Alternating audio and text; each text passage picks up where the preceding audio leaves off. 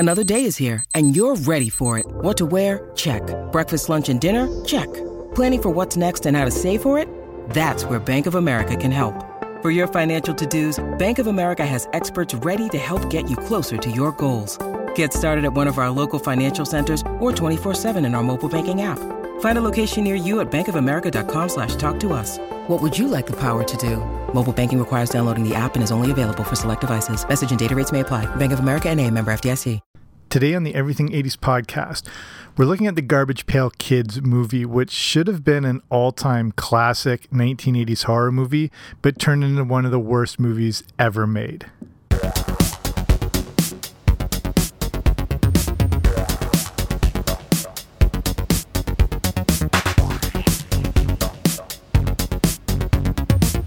Hey there, what's happening? Welcome back to the Everything 80s podcast. I'm Jamie. Thanks for coming on out.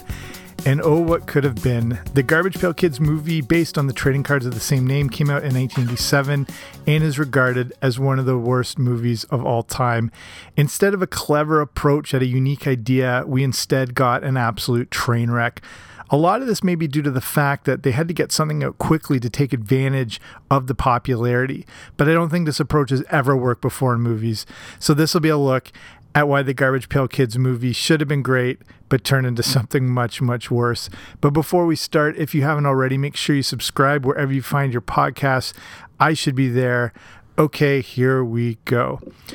So let's look at where this whole movie came from and the Garbage Pail Kids themselves, and a sort of little inside look at the whole idea behind movie productions and intellectual properties and getting things out while they're hot. So this all starts with the Cabbage Patch Kids, and I've done episodes on the entire history of the Cabbage Patch Kids and even the Cabbage Patch Kids riots that happened. So in case you don't know, this is one of the most successful toys of not just the 1980s, but all time.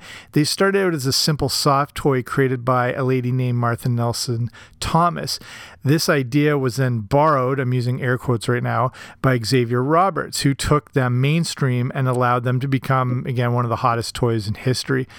The next part of this story has to do with Topps trading cards.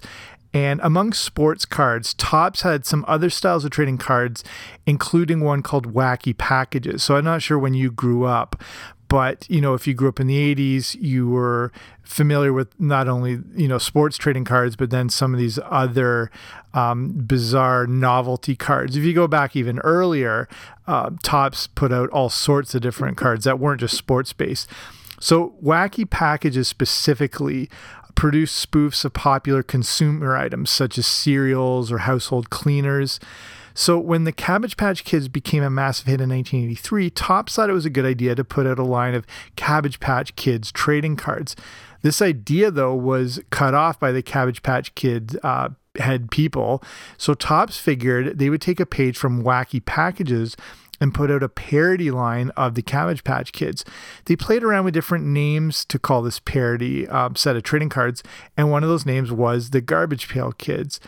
It started out as a single card, but the people at Topps thought that this might make a good spin-off series, and that's how the Garbage Pail Kids trading cards were born.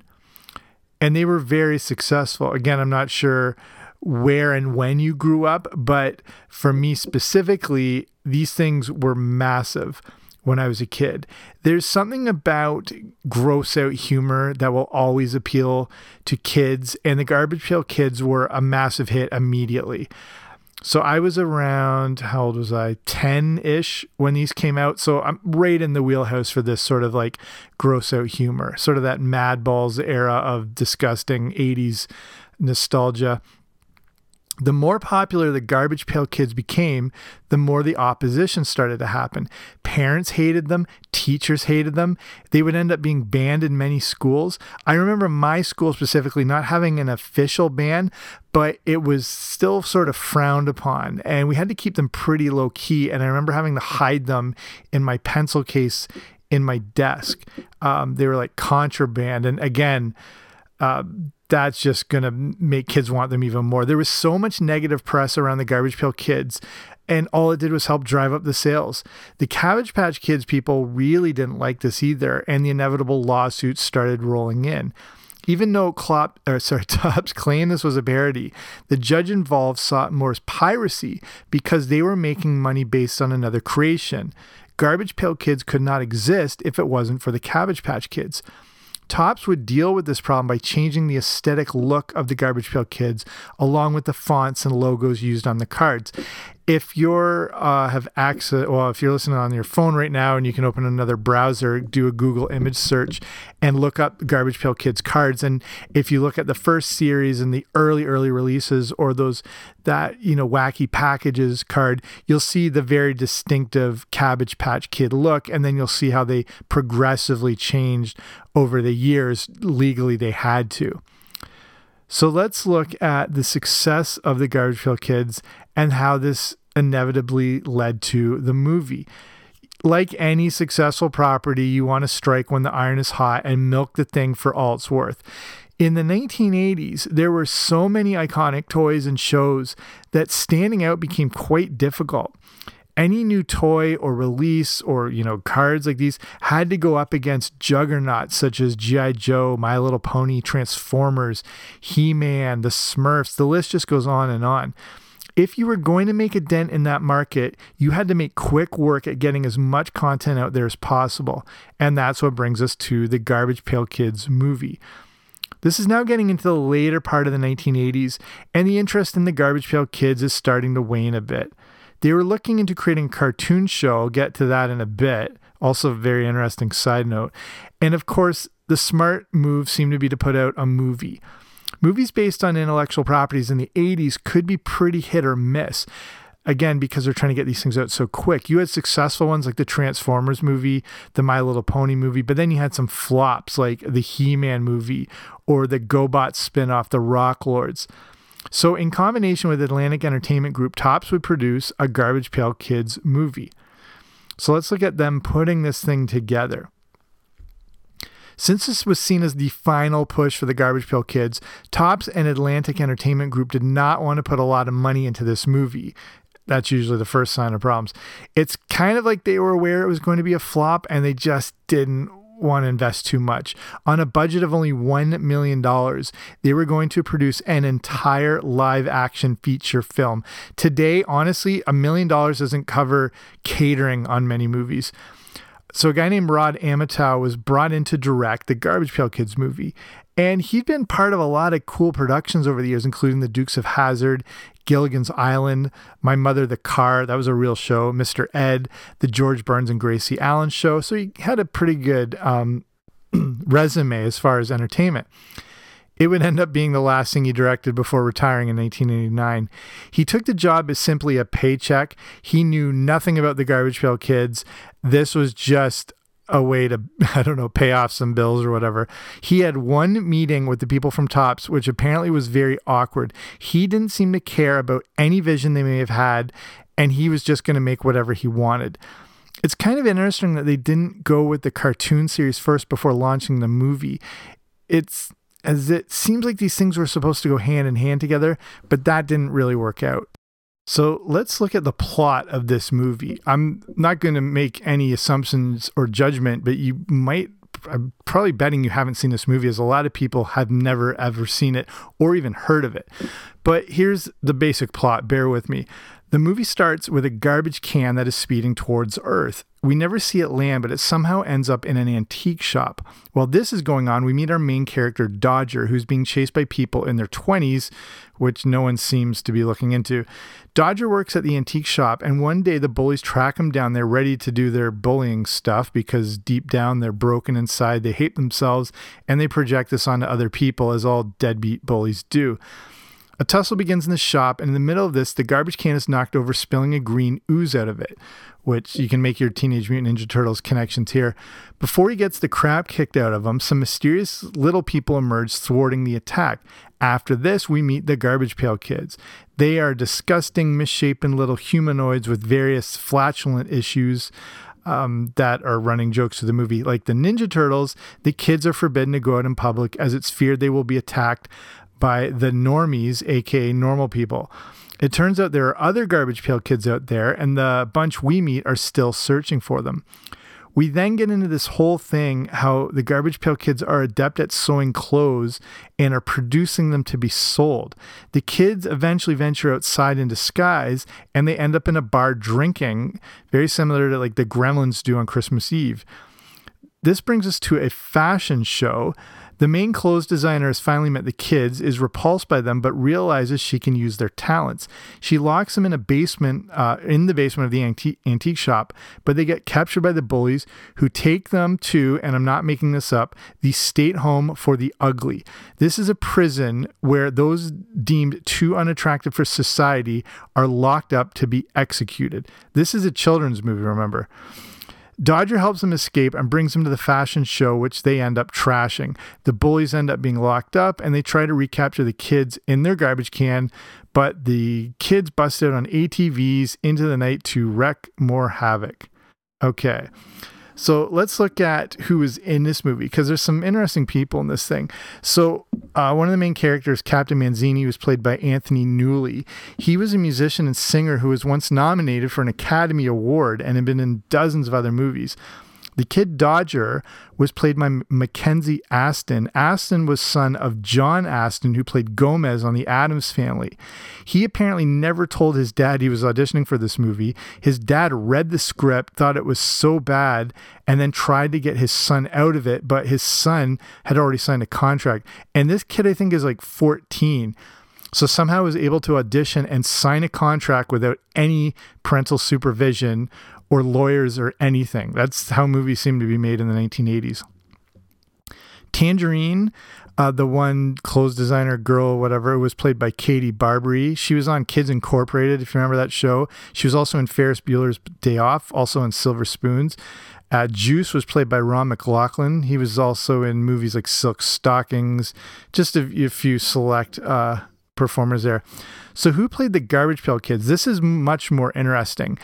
They were played by little people actors, with some that have done some incredible stuff. So one, Phil Fondacaro played Greaser Greg. He appeared in Willow, The Black Cauldron, Troll, and was an Ewok in Return of the Jedi.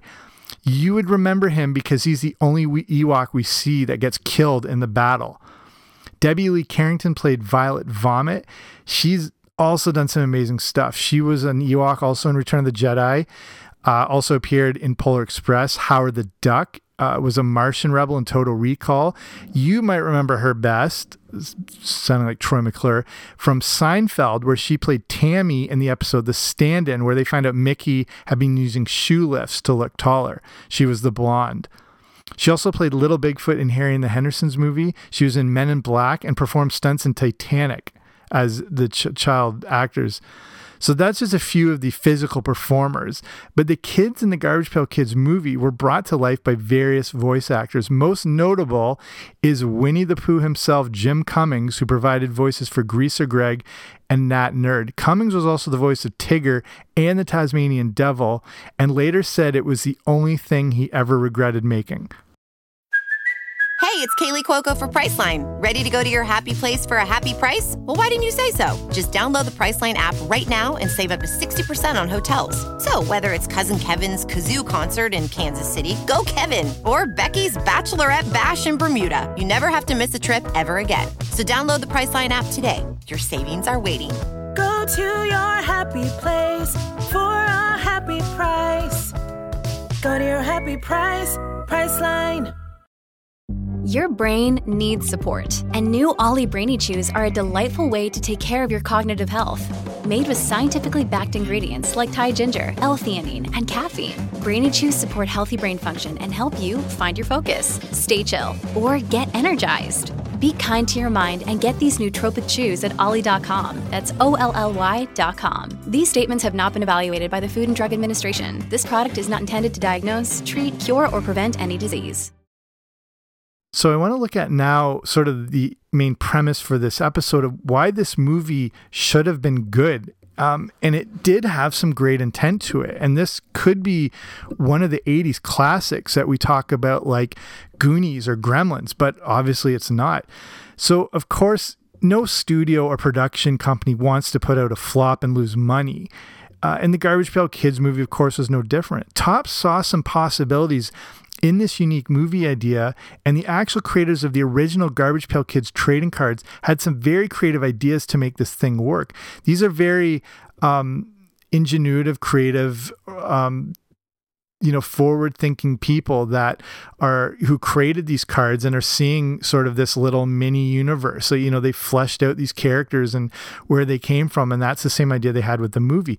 But it comes back to that director who his intent was just to get something made and take the payday from it. So in an interview with Mental Floss, Garbage Pail Kids creator Mark Newgarden stated that he hated Amatow, the director, and the director didn't want Topps getting in the way of anything he came up with, and it didn't help that he knew nothing about what made the Garbage Pail Kids tick. Amatow cared so little about this film that the people at Topps thought it wouldn't even get made, which probably would have been the better approach based on what got released. When the Topps people saw the first images of the makeup tests and the characters designed and the outfits they would be wearing, they were horrified. It's not that the Garbage Pail Kids necessarily lend themselves to anything cinematic or, any cinematic mastery, but what Amatow was coming up with didn't even attempt to create quality. The story of the movie was written by Bill Tennant, who was in charge of the distribution of the movie. So not exactly who you want to take creative control of your story. The story was written on a single sheet of paper and then turned into a script less than 60 days before shooting started. I did an episode on Mac and Me, and usually the biggest red flag for a movie are the script issues either going into the movie when it's coming down to the wire before shooting starting, or in the case of Mac and Me, writing is happening as the movie's going on. That's guaranteed train wreck country there. The Garbage Pail Kids creators were hoping to be involved in the script writing as, again, like I said, they're not just very creative people, but they had the specific ideas because they've been creating these cards for years. And they had the backstories and they had the vision, and they weren't able to, be creative. And when you sort of stifle creativity, you know what you end up with. They were completely out of the loop, but the idea was that they were needed to keep making new series of the trading cards. To the people who write the checks, once they had a deal, it was a take the money and run situation. So the movie just sort of fell into the hands of, cranking out content and not worrying about putting, it's not that anything has to be incredible or awesome, but like you do have to draw some interest into it, and you've got to look at what you're making and who these characters are. As stupid as the concept of the Garbage Pail Kids are, you still have to go into that world and commit to it. So here's some more production on the movie and some more reasons why it should have been different. When asked about thoughts on the story of the film, Amatow replied, "Why would I think about it?" This was clearly one of the biggest problems facing the movie, and he would go on to say, "It's not a picture you think about, it's a picture you shoot." The other big problem facing the movie was the original intent. The idea was that this was going to lend itself better to an animated movie instead of a live action one. That was the original plan. They just didn't have the budget for it. Animation was so much more expensive in those days. Today, it's way cheaper, and live action has become much more expensive compared to in the 80s. Not to go on too much of a side tangent of this, one of the reasons, among many, of why Saturday morning cartoons disappeared is how expensive animation became, and they moved more into live action, which was cheaper, like, picture just Saved by the Bell or whatnot. Today, animation is always the easier route to go. Wasn't that case in the 80s. The idea that could have made this movie great was a sort of Who Framed Roger Rabbit approach, where it would have been a combination of animation and live action. And to me, this would have been the approach that could have made this movie something pretty good. Again, sort of following the standard tropes and styles of these 1980s movies that we know so well. It could have pretty easily seamed its way into that mold of a lot of these other now modern classics. But again, it was just the cost was too much of any form of animation, whether it was a full animated movie or it was a blend between animation and live action. They just didn't have the money for it. So they were forced to go with the cheapest option, which was obviously to put costumes and heads onto little people and hope this would translate well onto the big screen. Unfortunately, with $1 million budget for everything, that's everything. The costumes were so cheaply made that the actors could barely breathe in them. They would have to rush the scenes before anyone was passing out due to lack of oxygen. They actually would use stopwatches with paramedics nearby, knowing they could only go a certain length of time before there would be trouble for the actor inside the suit. The budget was also so low that they could only afford to make one head per character. If the head got damaged, then you're too bad. You were stuck with it. So you add these crappy costumes that the actors can't breathe in, and you mix it with also being shot in a warehouse in the San Fernando Valley with no air conditioning, and the whole production becomes obviously a nightmare. Besides the discomfort for the actors, the metal roof of the warehouse was interfering with the radio signals controlling the facial expressions on the head. They couldn't get a majority of the shots they intended because they just couldn't create the scenes with the controls of the characters that they intended and needed to do. Okay, so here's the release of the movie. Here's another issue. It was always thought that this would be better intended for a TV movie, and I think you can see that if you ever see this movie, you can definitely see that reflected in the film. I don't think there's ever been a good made-for-TV movie, but at the very least, this should have been like a straight-to-video type production. Either way, the movie was rushed and finished in just 2 months. Another massive red flag. There was no screening. There was no feedback to make improvements or changes to the film. They smartly didn't let critics pre-screen it or pre-review it. Pretty much everyone who worked on the movie wouldn't see it until it was actually in the theaters when it was released on August 21st, 1987. Again, that's probably the smartest thing they did in this movie, not having a pre-screener, because it cut down on all the inevitable negative reviews that would have come out before the movie even debuted, but it did not matter. Critics trashed the movie, with many calling it one of the worst movies ever made. Kevin Thomas, in a review for the LA Times in 1987, stated that, quote, "They should have kept a lid on the Garbage Pail Kids movie," and that was sort of the headline that everyone ran with. Today, it has a 0% rating on Rotten Tomatoes. Again, there's never like a perfect time to release a movie. You try and do market research back then wasn't what it is today. They still did it. This was one of the big issues with the Mac and Me movie. Check that episode out if you want. Again, the ultimate train wreck in a production. The problem with the Mac and Me movie was the producers in the studio actually thought they had a good movie on their hands. They really genuinely thought they had the next E.T., and they put it out in one of the biggest blockbuster summers in history, thinking they could compete against all these juggernaut movies. Against movies like Die Hard and Big and Who Framed Roger Rabbit. I think it was the summer of '88. So with the Garbage Pail Kids movie, it opened around the same time as some pretty big movies like Dirty Dancing and The Big Easy. There was, for kids, there was still the Care Bears Adventures in Wonderland, which was a decent hit. The Garbage Pail Kids movie made a paltry $600,000 in its first weekend. It would only end up making around $1.5 million by the end of its run. Even though it was made for just $1 million, it was still obviously a financial flop due to all the money that went into advertising and marketing. So as I said, how could this movie actually have been? How should it have went? The movie did have the chance to be something unique. If you're not familiar with the cards, it's hard to maybe explain this. If you do know the Garbage Pail Kids and you did grow up with this, you know that this had some originality to it. It was something that stood out.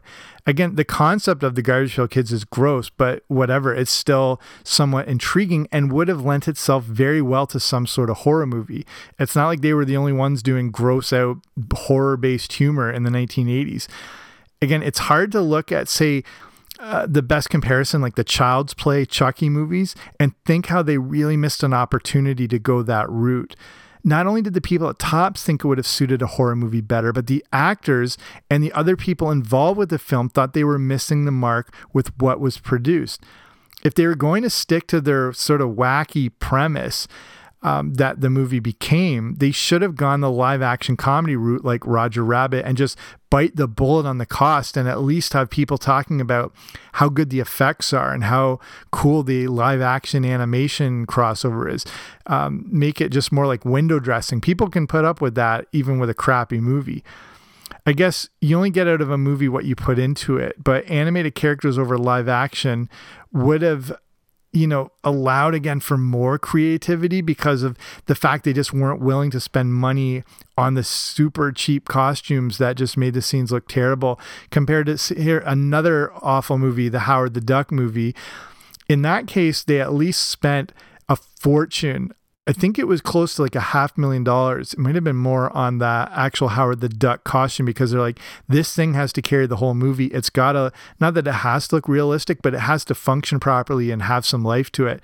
The Garbage Pail Kids movie is just these terrible costumes with these heads plopped on. There's no bringing them to life like you would with other costumes or Muppets, for example. You get more life out of Kermit the Frog, which is just this piece of felt by the performer doing it and how that can come alive. But, the actual physical creation has to be there, and they just weren't with these costumes. Again, look them up if you haven't seen it. It looks like a kid's school project. That's how bad some of these costumes look.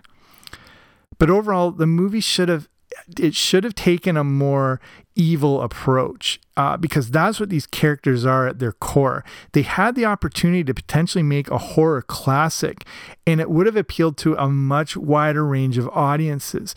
I think the problem is no one knew exactly what this movie was intended for. It was thought that no one over the age of 5 was going to see it, but then it still had a PG-13 rating. So they had some intent for an older audience, so they should have gone that way. By telling a horror story, they would have attracted an audience of teenagers and adults. They would have already been familiar with the trading cards because they grew up with them. So it wouldn't have been another generic horror movie, but one with a pop culture sort of twist to it. It was all there. The horror movie, again, especially in the 80s, is a pretty good moneymaker, and people tend to go to these movies sight unseen just because it's a horror movie. If you tie that in with a known franchise like the Garbage Pail Kids, you could have had for that great sort of Chucky, Child's Play type creation. But I'll start winding it down here. The Garbage Pail Kids movie still does have a bit of a cult following to this day, and they were even planning a sequel while the first one was being made. It's a little overconfident. That obviously didn't happen. The cartoon show I alluded to earlier was supposed to be released alongside the movie. It ended up being thwarted in a very interesting sort of history story about due to parental and religious groups, and it never saw the light of day, even though they had made 13 episodes. They eventually came out on DVD, but the whole issue was anything to do with the Garbage Pail Kids had run its course by that time. It's like now going almost into the 90s. They still have a legacy as the trading cards continue to be released to this day, and there's still new series that are released and recreations of the original ones. It's still relatively popular, but the movie itself remains a stain on the history of cinema when it could have been something creative and unique. So that's it for, I don't know, I think it's kind of an interesting look back in film history, and it's always fun to look at, the worst movies of all time. And I've covered a few of them already in the show. Like I said, Mac and Me, Howard the Duck. Go back and check those episodes out. So you've come this far through the episode, and I just want to talk about one other thing, and it's related to a way to support this show while still getting, something for it for yourself. So podcasting is an awesome medium. You're listening to this, you obviously love podcasts. You might listen to 10 or 20 of them. I don't know. The average person listens to around 7, apparently, at the last thing I checked. The problem is with this show, for example, this is completely independently produced, made by me, the whole deal. These days with podcasts, because the whole platform has grown, it's now tougher to compete against celebrities, corporations, gigantic podcast networks. So I use a thing called patreon.com, and that's a way to support the show for as little as like $2 a month, but still get something out of it. You get bonus content when you support the show, and there's different tiers, and each level comes with different rewards. So in like the second tier I have, which is called the Boba Fett level, you get access to the Everything 80s movie review show, where I would go more in depth on, you know, the good, the bad, and the ugly, like the Garbage Pail Kids on there. So that's just for Patreons there. So if you want to learn more, you can check it out at patreon.com/80. So patreon.com/80s. Wherever you're listening to this, you know, where you can see the show notes and the details, there'll be a link if you want to go and just have a look closer at something like that if you're interested in it. But I'll finish off here. I appreciate you taking the time to listen to this show. Again, there's so many podcasts out there now, which is a good thing. But the fact you're listening to this one means a lot. I will be back soon with a new episode. Don't you dare miss it.